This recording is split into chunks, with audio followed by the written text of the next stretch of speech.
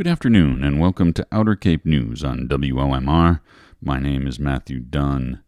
This is your update on what's happening on the Lower and Outer Cape, drawing on stories reported in the pages of the Provincetown Independent, the Cape Cod Chronicle, and the Cape Cod Times. In this week's edition, we've got a story about the resolution of the dispute between the Del Deos and the Cape Cod National Seashore, and the end of the road for the Fox and Crow restaurant in Wellfleet. And we've got stories about upcoming special town meetings in Truro and Orleans. And Ira Wood is here to ask the question of whether men are tortoises and women hares.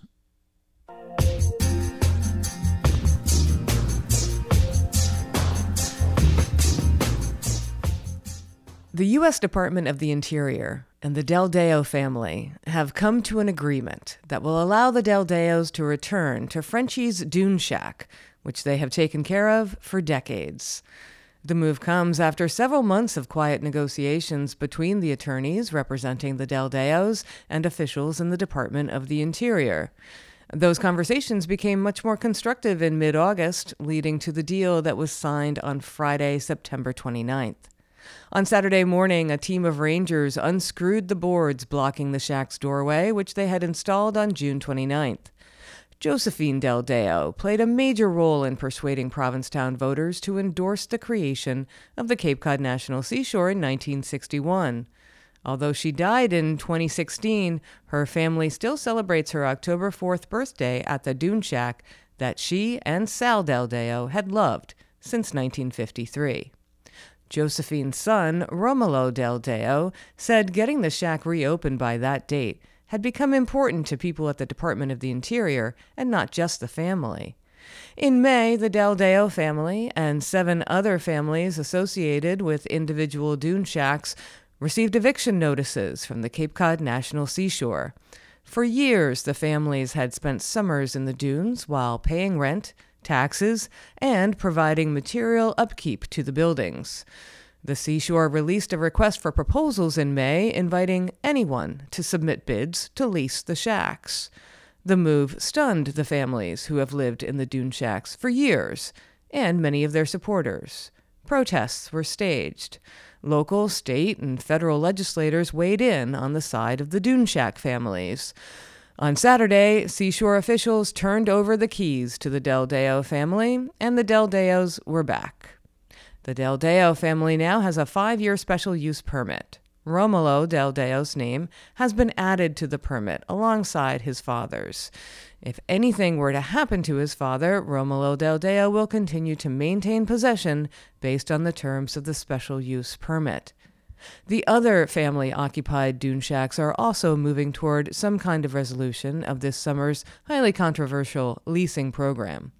Janet Armstrong, whose parents bought a dune shack and an acre of land more than a decade before the National Seashore was created, is no longer facing imminent eviction.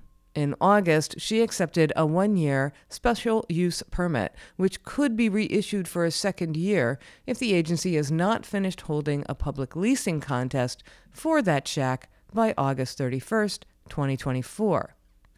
The other 8 dune shacks that are occupied by families are all part of the current public leasing contest that began on May 1st. Those families had all been told to vacate their dune shacks by September 2nd if they did not win a 10-year lease. In mid-August, those families were told their occupancy would be extended to September 29th. On October 2nd, 2 of those families were given further extensions to November 15th and told that the award of a 10-year lease will be completed within the next few weeks. The other families were told that the selection of a new leaseholder will not be completed in the near term. Their permits were extended to April 30th, 2024. It was a difficult summer for Trudy Vermeeren, the owner of the Fox and Crow restaurant in Wellfleet. There were complaints from neighbors about noise, then debates with her landlords over staff housing conditions and rent payments. There were accusations about squid in the rafters at the lounge next door. And on September 11th, there was a fire that destroyed the employee rooms she had leased and caused some smoke damage to her cafe. Landlords John O'Toole and Grant Hester, who own the Main Street property and operate the Copper Swan Inn and an adjacent lounge that was destroyed in the fire, served Vermeeren with an eviction notice in July. At a September 28th hearing on the eviction in Orleans District Court, Vermeeren's attorney told the judge that a verbal agreement had been reached between the Fox and Crow's owner and her landlords. Vermeeren agreed to leave by the end of September, but asked for a little more time to move the equipment she owned. Vermeeren said she did not plan to seek a new location for the Fox and Crow. On Sunday, she posted the news on Instagram that the Fox and Crow is now closed for good, and she thanked the community for its support. Vermeeren opened the Fox and Crow Cafe in 2018 on Commercial Street in Wellfleet. When COVID shut most places down in 2020, she founded a nonprofit called Common Table with Bruce Behrens and Kristen Shantz. During the pandemic, the organization, with the aid of donations and a host of volunteers, provided 22,000 free meals to the community. The Copper Swan owners said they don't currently have plans for the restaurant space. They're still waiting for final reports on the cause of the fire on September 11th and are working with the insurance company. According to the State Fire Marshal's office, no cause of the September fire has been identified. Investigators looked closely at the potential failure of a refrigerator within the unit, but were unable to conclusively confirm it or rule it out as the cause. Pending any new information, the cause is still undetermined, but not suspicious. Following up on a story we reported last week, the Chatham Select Board Tuesday authorized the removal of the venerable horse chestnut tree from the front lawn of the Eldridge Public Library. Saying it was necessary for reasons of public safety and accessibility, the board also approved the removal of a maple tree on Library Lane and 32 trees along George Ryder Road. With a trunk some 9 feet in circumference, the horse chestnut is likely between 100 and 150 years old, according to Dee Dee Holt of the Chatham Friends of Trees. The library itself was dedicated in 1896, so it might have been planted around the same time. Town and library representatives told the board that removing the tree is necessary if plans are to go forward to improve access to the library by upgrading the walkway and sidewalk in front of the building.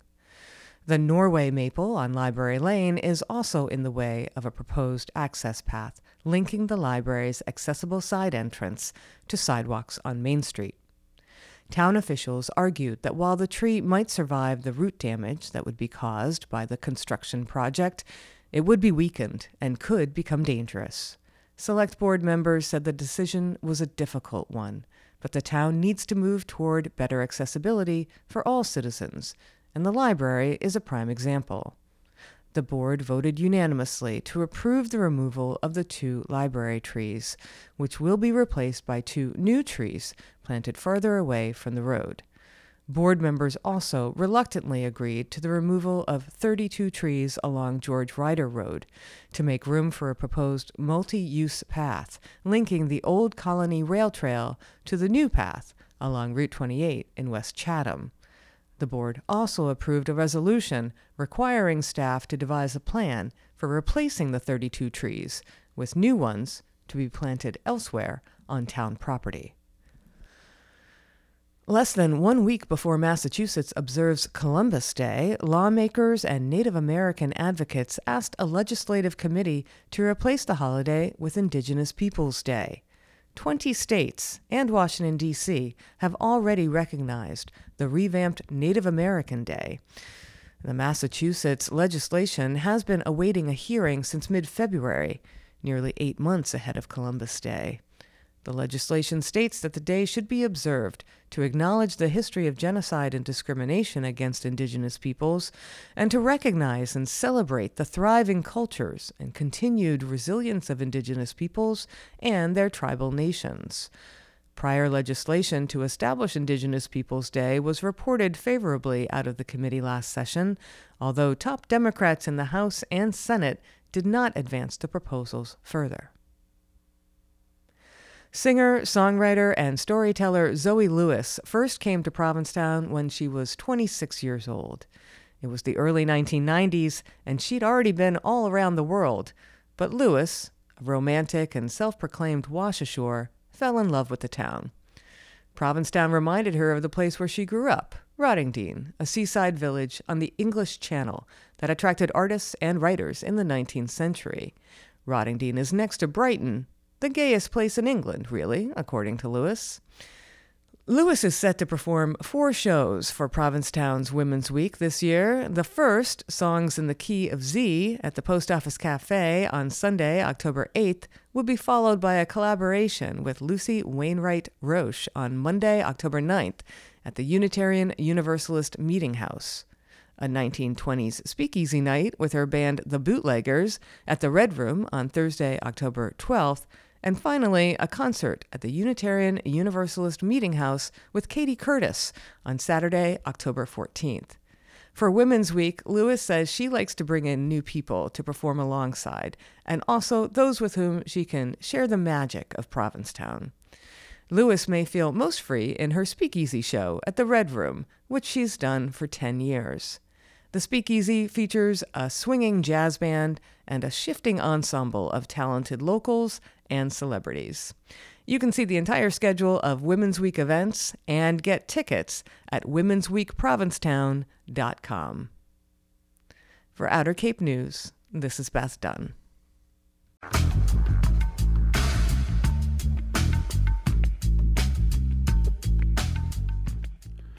Voters at the Orleans October 16th special town meeting will be asked to decide whether to fund 8 new full-time firefighters.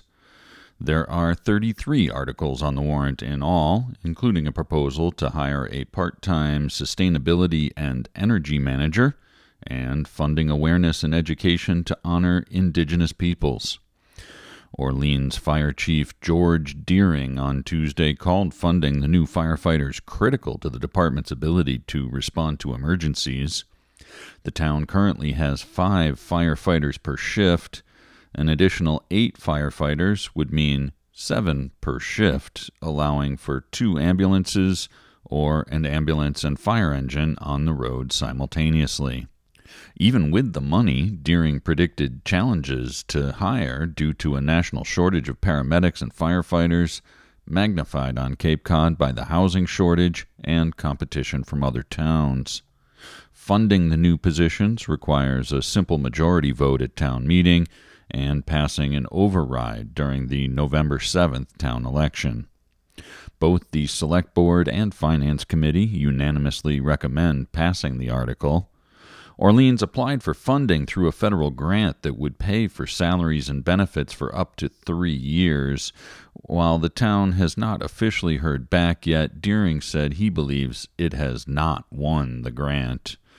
The special town meeting will be held at 6 p.m. on Monday, October 16th at Nauset Middle School's gymnasium.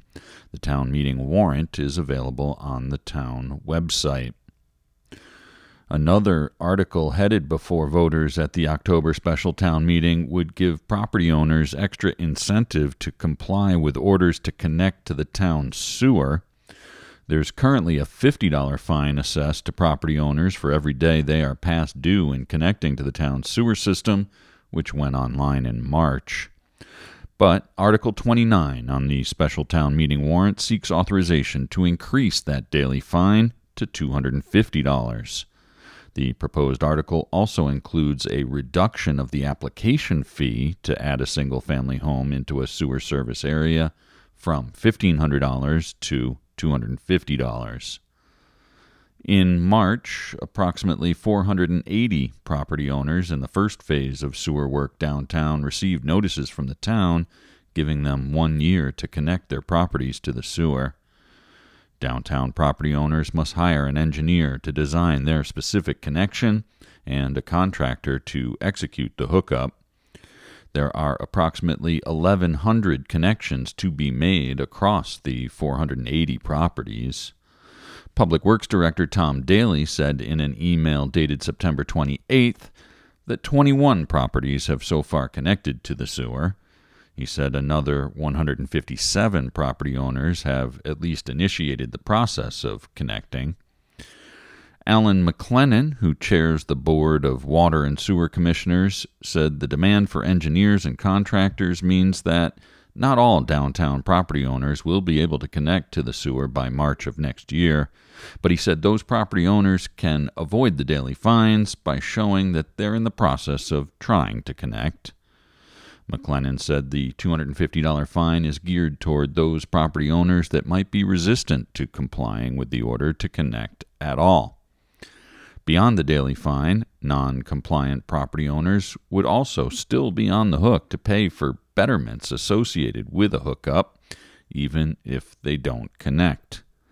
In May of 22, voters at annual town meeting passed a bylaw stipulating that 80% of the cost of sewering would go on the tax rate, while the remaining 20% would be paid by property owners in the sewer areas. Given all that, McLennan said he's not aware of anyone who has so far resisted complying with their order to connect, but the revised fine will hopefully go a long way toward encouraging people against non-compliance. Every year since 2012, the Truro Select Board has included in its annual list of goals and objectives upgrading the Department of Public Works facility. At a special town meeting on October 21st, a funding authorization for $34.4 million for a new facility will appear before voters for the first time.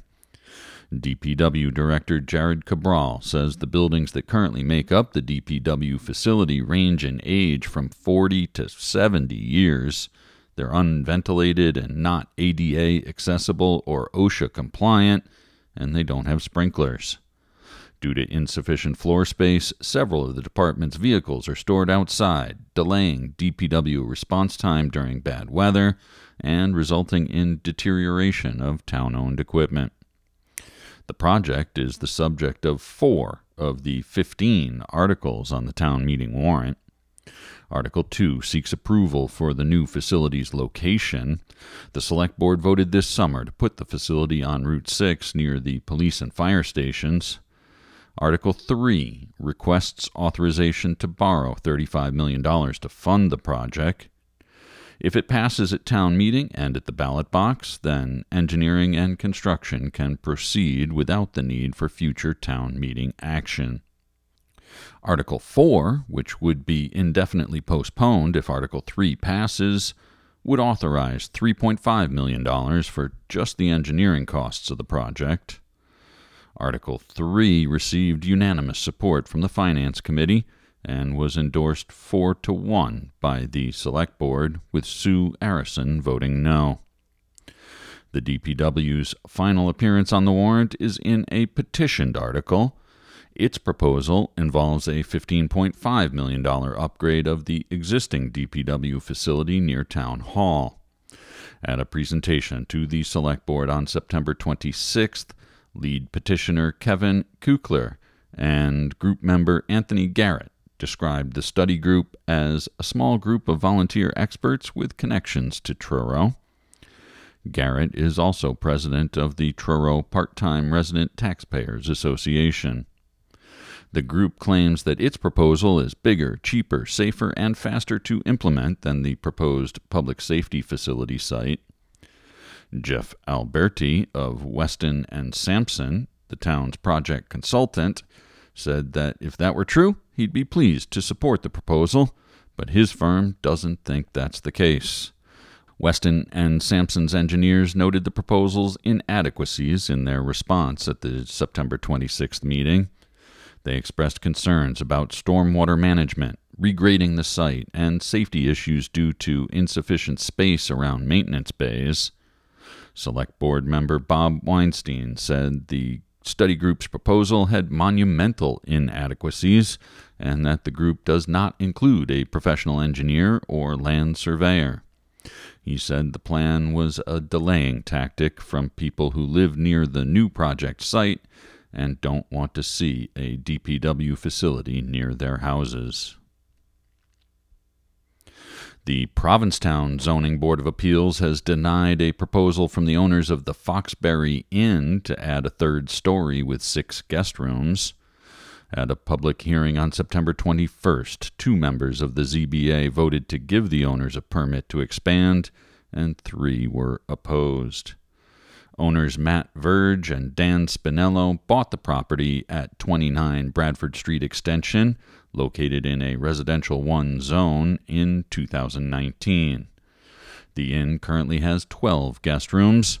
That number would have increased to 18. The innkeeper's attorney said the owners need to expand if the inn was to survive financially. Attorney Robin Reed said the innkeepers would now consider all options, but state law prohibits the same proposal from coming back before the permitting authority for 2 years.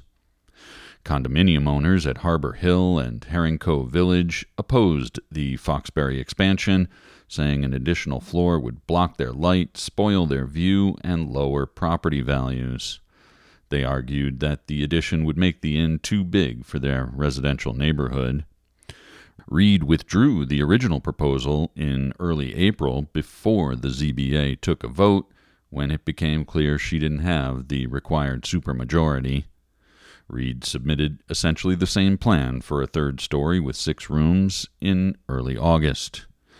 The project would have required a special permit for expanding a pre-existing non-conforming building and for the size of the expansion, since the new building would have been larger than the town's bylaws allow by right. The project also would have required a waiver of the town's parking space requirement. In an October 2nd email to the Provincetown Independent, Verge said he thought neighborhood opposition had waned. He wrote that far fewer letters opposing the project had been sent for the September hearing compared to what had come in the spring. Verge claimed one particularly outspoken property owner had harassed guests of the inn and used an air horn to create a nuisance. During the September 21st hearing, Reed said a neighbor had stolen building materials from her client's property and that relations between that neighbor and the applicants have been quite sour. Last spring, the neighbors had similar complaints about the inn owners, who they said had aimed spotlights and hung chimes and a cowbell to express frustration with their objections. At the April hearing, Attorney Reed said that Spinello had apologized to the neighbors and said in trying to engage him, he went about it in a bad way. The Cultural Center of Cape Cod, based in South Yarmouth, has entered into an agreement with the town of Barnstable to occupy the High Arts Campus on South Street in Hyannis. Early childhood education programs will begin, with learning coordinator and artist Stephanie King preparing to start teaching next week. After years of stewarding the Hyannis campus, Elizabeth Jenkins, Director of Planning and Development for the town of Barnstable, and her team, including Melissa Chartrand, Arts and Culture Coordinator for the town, are excited to give new life to the High Arts campus and thought the Cultural Center would be the perfect partner for the job. Jenkins said the Cultural Center's flagship space in Yarmouth is beautiful, and she's excited to bring some of that energy to Hyannis. On Tuesday morning, outside the Geyer Art Barn, representatives of the town of Barnstable, the Cape's art community, and elected officials joined together in celebration of the Cultural Center's new mission to create a space for arts programming in Hyannis. Molly DeMulinare, Executive Director for the Cultural Center of Cape Cod, told the Cape Cod Times that while she's proud of the fact that the South Yarmouth facility serves people of all ages and backgrounds, they don't have the population of families and young people that Hyannis does. The Cultural Center is still fine-tuning what's to come as they develop programming based on community responses. When speaking with community members, the Cultural Center found that many supported arts programming, but found that they weren't as accessible year-round. In looking to what's to come, DeMulinari said she's excited about being part of ushering in a new artistic chapter for Hyannis. For Outer Cape News, my name is Matthew Dunn.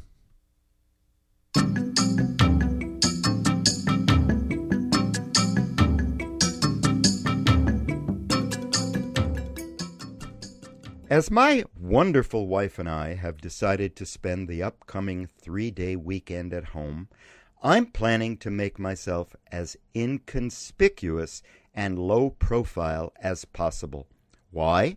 Perhaps if you're a man in a long-term hetero relationship, you can relate to the following scene. You are sitting unobtrusively in a living room chair.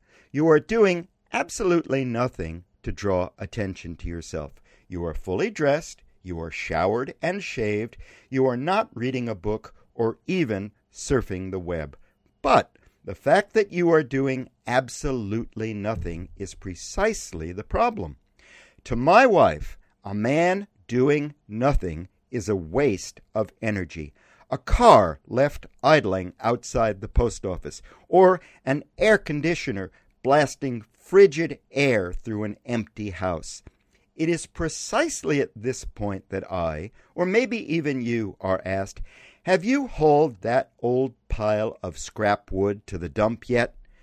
But feel free to substitute the specific task at hand. It could be getting an old lamp rewired or repairing the old shed that looks as if it's about to fall down. It really doesn't matter.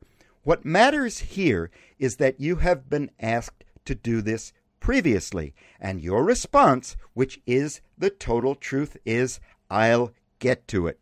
This is a conversation that repeats almost every time I have not otherwise taken precautions to make myself look busy, and results in an unsolicited opinion about the differences between men and women. To wit, men are content knowing that tasks need to be done, and women are not content until tasks are actually accomplished. Now, I want to make it plain here that I am talking about a straight couple, because I have no idea if the situation I have described is common in gay relationships or not.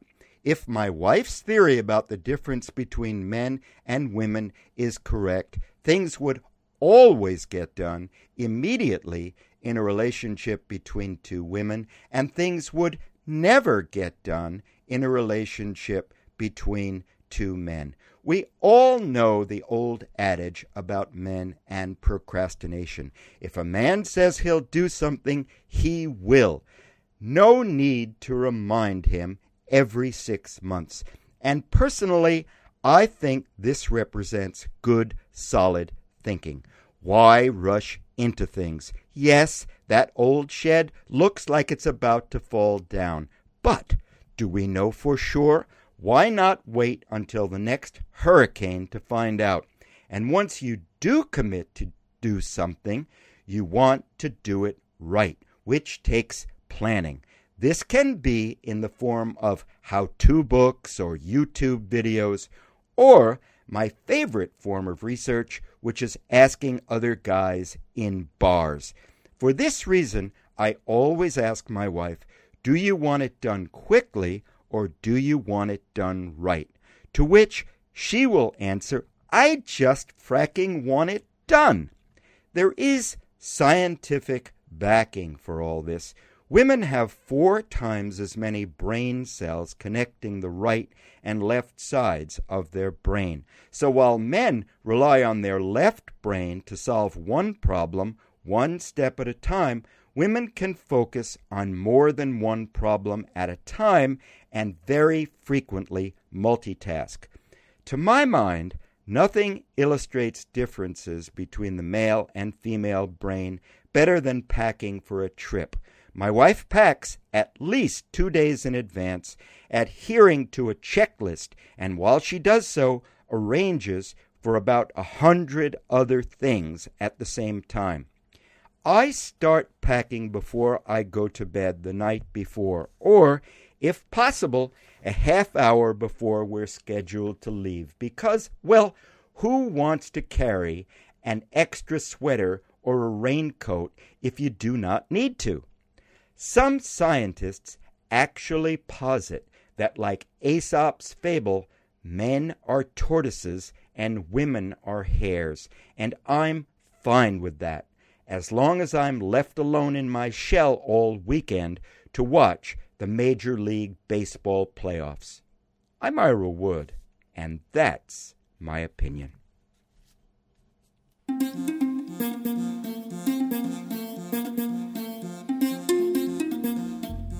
And that does it for this week's edition of Outer Cape News. Thanks go to the Provincetown Independent, the Cape Cod Chronicle, and the Cape Cod Times.